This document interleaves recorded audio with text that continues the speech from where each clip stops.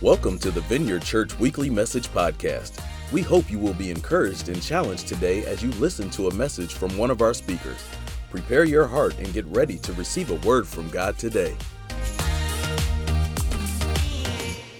Joshua chapter 7 is where I'm going to be.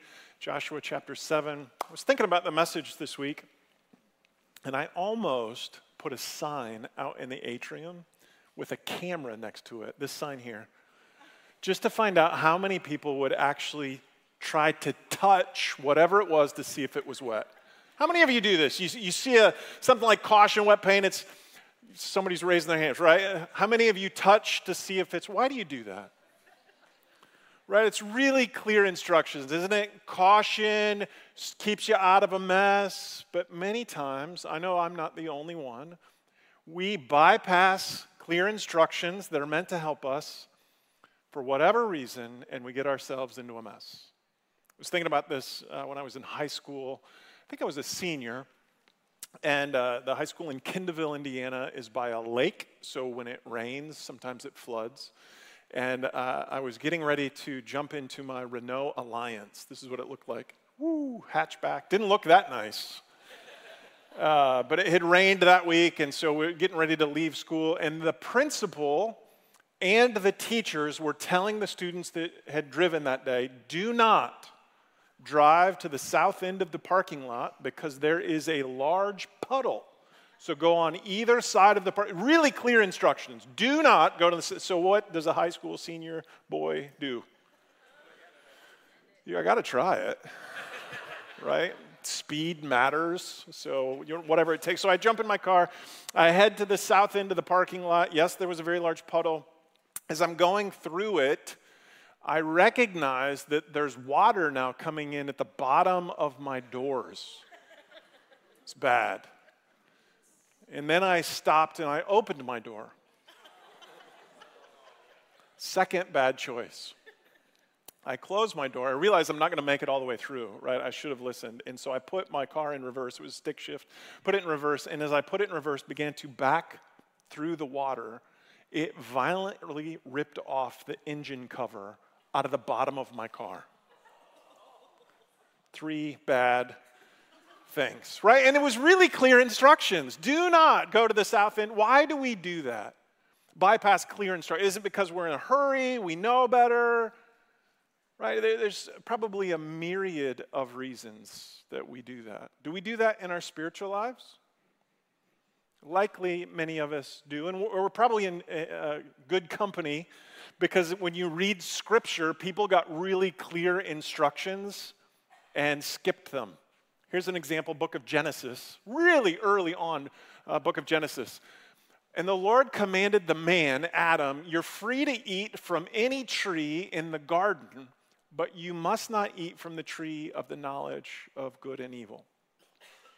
There's not a lot of ambiguity in that instruction, right? You're free to eat literally anything, but do not eat from that tree. And what happens?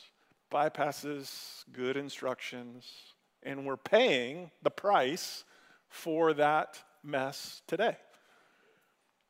Right? We all do this. When the Bible is full of examples where people get really clear instructions for whatever reason, they bypass those. They end up in a tragedy. So here's the challenge. Here's where we're going this morning. Wouldn't it be great? Think about this question. Wouldn't it be great in our lives if we could stay closer to the instructions of God instead of drifting into life's messes or tragedies? Wouldn't it be great? Or are you perfect and you don't get yourself in any messes? If that's you, we'll just connect later. We can find out how you're doing that. But likely it's all of us, right? We live at a time where we have countless number of choices that the world presents us. And many times when we take our focus off God's instructions, we drift off into things that we're like, well, how did I get here? I want to remind us that we're in this series. This series is called Drifters, When Wandering Turns into Tragedy, where we're looking at some of the tragedies of the Bible and how people drifted. And today I want to look at this character. His name is Achan. In Hebrew, it's Achan, but if I did that all morning, you'd look at me weird. So we're just going to call him Achan. And it's in Joshua chapter 7. You may not have remembered if you read Joshua, or you remember the walls of Jericho, that story? How many times did Joshua have to walk around the walls of Jericho before the walls fell down? 7. So some of you know the account that we're talking about. But buried in this account is this small nugget story of a man named Achan. And when I have read and prayed about that story, I thought it was really important for our lives this weekend. And so I want to give you some background, Joshua chapter 7, but I got to start early. It's like 3 chapters. We're not going to read 3 chapters because we don't have time to do that. So this is sort of a Steve summary of what's going on. So some of you know the walls of Jericho. Joshua's leading the Israelites. They get to this large city, wondering what to do. And God said, you got to walk around them 7 times. On the 7th day, then you're going to blow trumpets. The walls are going to come down. Then you're going to go in and you're going to plunder and kill and take the territory. So Joshua hears this. He's retelling the Israelites what to expect. And so as Joshua's retelling that in Joshua 6:18, he's telling his army, all the people, he says this, keep away from devoted things. Here's what devoted things are. They're things that are supposed to be given to God. So as you take this territory, as you go to Jericho, you're going to see things that look enticing. Do not take them. They go to God. And he goes on, so that you will not bring about your own destruction by taking any of them. Otherwise, you will make the camp of Israel liable to destruction, bring trouble on it. All the silver and gold and the articles of bronze and iron are sacred to the Lord and must go into the Lord's treasury. You find nice stuff, it's not yours, it goes to God. Those are the instructions. Pretty clear. But what we find out in Joshua chapter 7 is this. But the Israelites were unfaithful in regard to the devoted things. Achan took some of them. So the Lord's anger burned against Israel. Now Joshua doesn't know this. The only person who knew about the secret plan about taking secret stuff is Achan. And so Joshua thinks things are going great. The walls of Jericho are down. He sends a small group of his army up to a smaller battle. They end up losing. 30-some guys end up dying. And Joshua is confused. What in the world? We just saw Jericho get torn down by the power of God. And now this really small battle we lose. And he can't understand. And so he falls on his face before God and he's crying out, what is going on? And in verse 10, the Lord said to Joshua, stand up. What are you doing down on your face? Israel has sinned. They've violated my covenant, which I commanded them to keep. They've taken some of the devoted things they've stolen. They've lied. They've put them with their own possessions. That's why the Israelites cannot stand against their enemies. They turn their backs and run because they have been made liable to destruction. I will not be with you anymore unless you destroy whatever among you is devoted to destruction. Joshua now knows why they lost. God's presence has left. It's frightening. And he wants to figure out immediately what's going on. So he starts asking people, bringing people before him, who stole the stuff? Verse 20, Achan replied, it's true. I've sinned against the Lord, the God of Israel. This is what I've done when I saw the plunder of a beautiful robe of Babylonia, 200 shekels of silver, and a bar of gold weighing 50 shekels. I coveted them and I took them. They're hidden in the ground inside my tent with the silver underneath. Joshua said, why have you brought this trouble on us? The Lord will bring trouble on you today. Then all of Israel stoned him, and after they had stoned the rest, which is his family, his entire family got stoned, they burned them. It's a really happy Sunday morning message. Here's the deal. I see in this some things that we could learn about not getting into messes of our own making. So before I tell you what I'm seeing and praying about with Achan's story, let's pray. So Lord, I'm guessing, God, that all of us in the room would like to stay away from tragedy. And so will you open our hearts, our ears, and our minds to this message, I pray. In Jesus' name, amen. Here's what I see in the text. Achan's secret plan led to unintended consequences. Plural. Unintended consequences. There's more than one. Here's what I see in the text.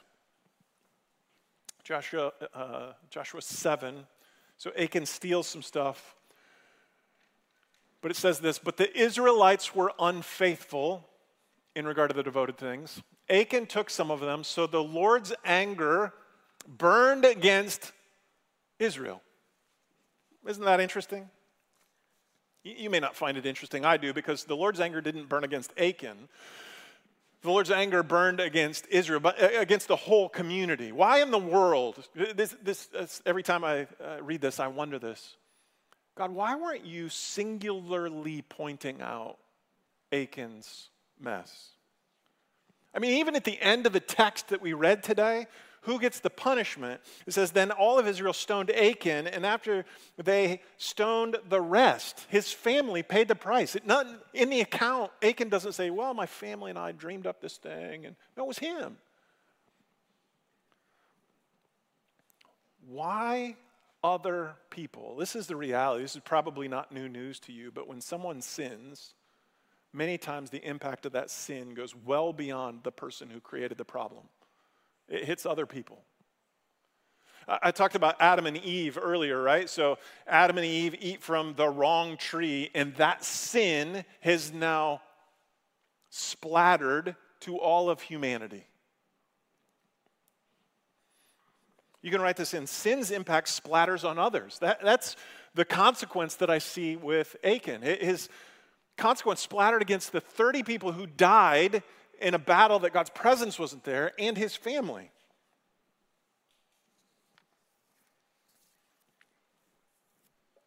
Another unintended consequence that I see in this, it's like, okay, your family had to die for this. That's bad, but what's the other thing? It's almost as painful and stark. In Joshua 7:12, the Lord's meeting with Joshua, explaining what happened. He's like, well, somebody stole something. And God ends with this, I will not be with you anymore unless you destroy whatever among you is devoted to destruction. God's telling Joshua, I'm not going to be with you anymore until you fix this. My presence will not, and Joshua realizes in that moment that the reason they were able to successfully take Jericho is because of God's presence. The reason they failed against a small army because God's presence wasn't there. Joshua realizes without God's presence, I don't have direction, protection, guidance, all the things that God's presence brings. You can write this in. God's presence is the solution to the problem.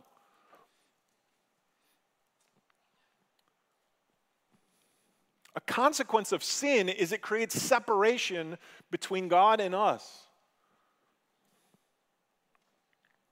If you read on in the account, Joshua 7, 8, 9, 10, what you find is the presence of God comes back and they're able to advance. They get guidance, protection, land, because God's presence is there. Just a stark theological reminder. If you are not a follower of Jesus, you are alone in your sin and how your sin splatters on others. You don't have the guidance of God, the protection of God, and you have to clean up and pay for your own mess. That is a dangerous place to be. But the good news is if you're a follower of Jesus, if you're baptized, you have the presence of the Holy Spirit, the presence of God in you. You are presence carriers, which means you get the guidance, protection, healing, all the great things that the presence brings. It's the good news of the gospel of Jesus. We have the presence of God with us. Even when we make a mistake and sin, we have direct access back because Jesus is sitting with the Father, interceding, praying for you right now. That's good news, isn't it? That's the great news of Jesus, is we are presence carriers. God's presence is the solution to to any problem. And our posture should be the posture of Joshua. If God's presence isn't in it, I don't want to do it. And I want to run back to the presence of God. So here's a poke before I get to my next point. If you this morning are in the middle of a secret sin, stop it. Because likely that's creating a separation between the full presence of God and your life, and that is a dangerous place to be. And I do believe God is asking people, stop this morning. There is a better way. God's presence is the answer to any of those problems. So Achan's secret plan led to 2 unintended consequences. If we know the consequences, what I find fascinating when I read the rest of the text is this: Achan's secret plan led to, this next thing, a confession progression. Confession progression.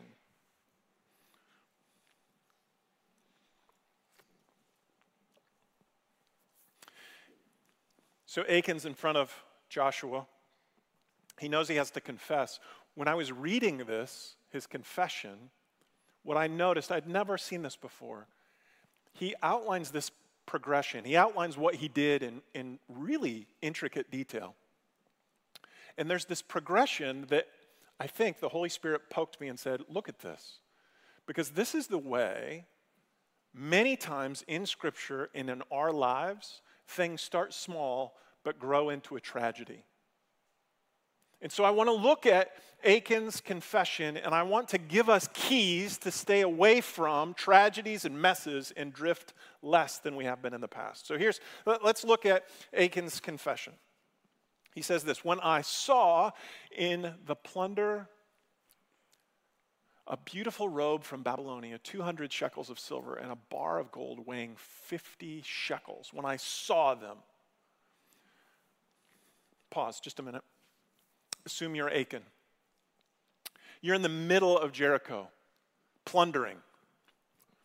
You're in the middle of a moment in history where you can literally see what the presence of God has done around you. The walls of this large town have fallen, and now you're winning against this large city. You can physically see the miraculous elements of what God has done. And in a moment, Achan he looked down and he saw that weighs about the robe and the silver and the gold, about 12 pounds. He sees 12 pounds of stuff.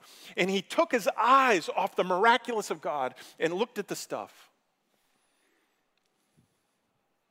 And that was the start of it. That was the start of the temptation. Which is fascinating when you go back to Adam and Eve, Garden of Good and Evil, or the Garden Tree of Good and Evil. Look what happens. Genesis 3, when the woman saw that the fruit of the tree was good for food and pleasing to the eye, her eye sees that fruit and she is tempted. King David later says this: one evening David got up from his bed, walked around to the roof of the palace. From the roof he saw a woman bathing. Your eyes, the window to the soul, your eyes see something and it tempts us. So if Achan's sin, his drifting, his tragedy started with what he saw, and many of the sins in the Bible starts with what we saw. What should we have? You can write this in. We should have a right focus. A right focus.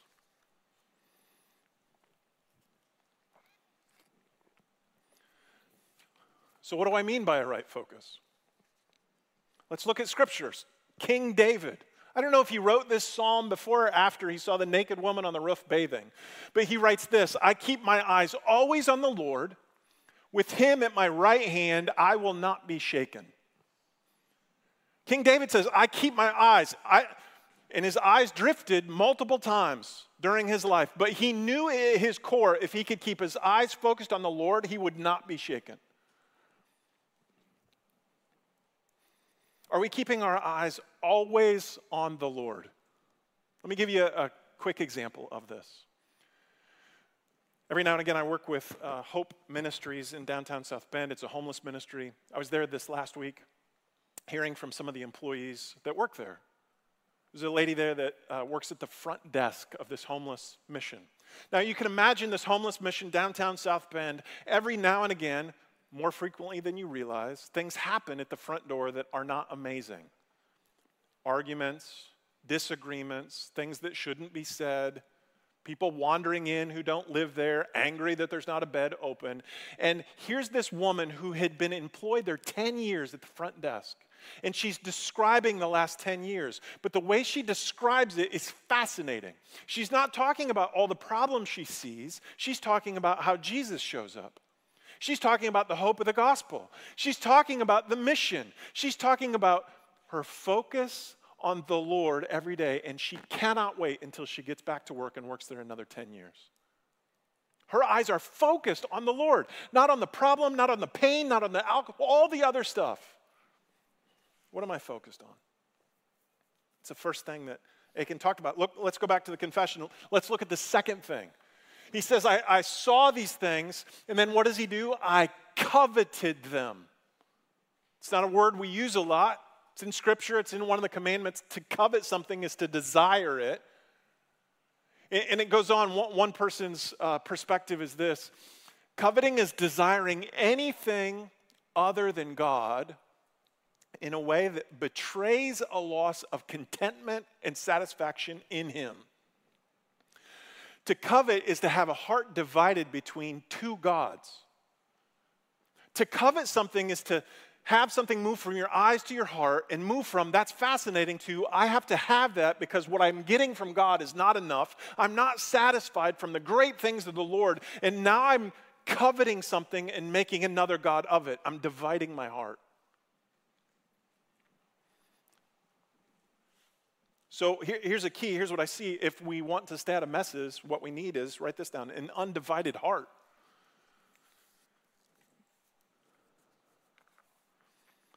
Which is what it says in Psalm 86. Teach me your way, O Lord. This is a great prayer in itself. Teach me your way, Lord, that I may rely on your faithfulness. Give me an undivided heart that I may fear your name. Are there things in our life that we have stared at enough that it has told us a lie that those things are better than the things that God provides for us? And now all of a sudden, we don't believe that God is enough. We're not satisfied with Him. We're discontent, and we move ourselves into a mess. Jesus is more than enough for us. As I look out this morning and see you all, you are highly favored and blessed. Let me say that again. We all have junk, right? But God has provided for you. Is it enough? Because if it's not, we'll have a divided heart and we'll start coveting things. And that's dangerous. That's the second thing Achan talked about. The third progression in Achan's confession is this. He sees it. He covets it. That's the last one. We'll get to that in a second. And he took them. He took the things. Saw it, coveted it, took it. Just as a reminder, he was told specifically, those devoted things are to be an offering unto the Lord. And what Achan did is he saw those things and made them an offering unto himself. Achan's miss, but our opportunity, our key to be out of messes is to make an offering to God. That's the feeling. You saw that just a second ago. An offering to God. What should we offer to God? Romans 6. I know we're right at the end. You fill the last fill in the blank out. It's easy to mentally check out. This is important. Romans chapter 6. Do not offer any part of yourself to sin as an instrument of wickedness. That's exactly what Achan did. But rather offer yourselves to God as those who have been brought from death to life. Offer ourselves to God. Our entire life. What does that look like for us to offer ourselves to God? I think we need some practical thoughts here because we can get real lofty about this. But here's what that means. Taking what God has provided you and make it an offering back to God. He has given us all time. God has given you time. Today, this week, it's in front of you. Are we using the time that God gives us to be an offering back to God? Are we spending time with our neighbors, our work, people that we work with, our family, in such a way that it's an offering back to God? Are we being pleasing to those around us, building one another up? Talent. You all have talents. Your talents are different than mine, but God has imbued you, created you in such a way that you can do something that the person beside you cannot do. Are we using those talents to glorify God and using them in such a way that they're an offering? Or what about treasure? We are blessed. Are we using the things that God is providing us financially to be an offering back to God? The bigger question is this. Think about this. Is my life an offering to God? If your life is not an offering to God, then you are offering your life to another person or to another organization, and you're being used. Is your life an offering to God?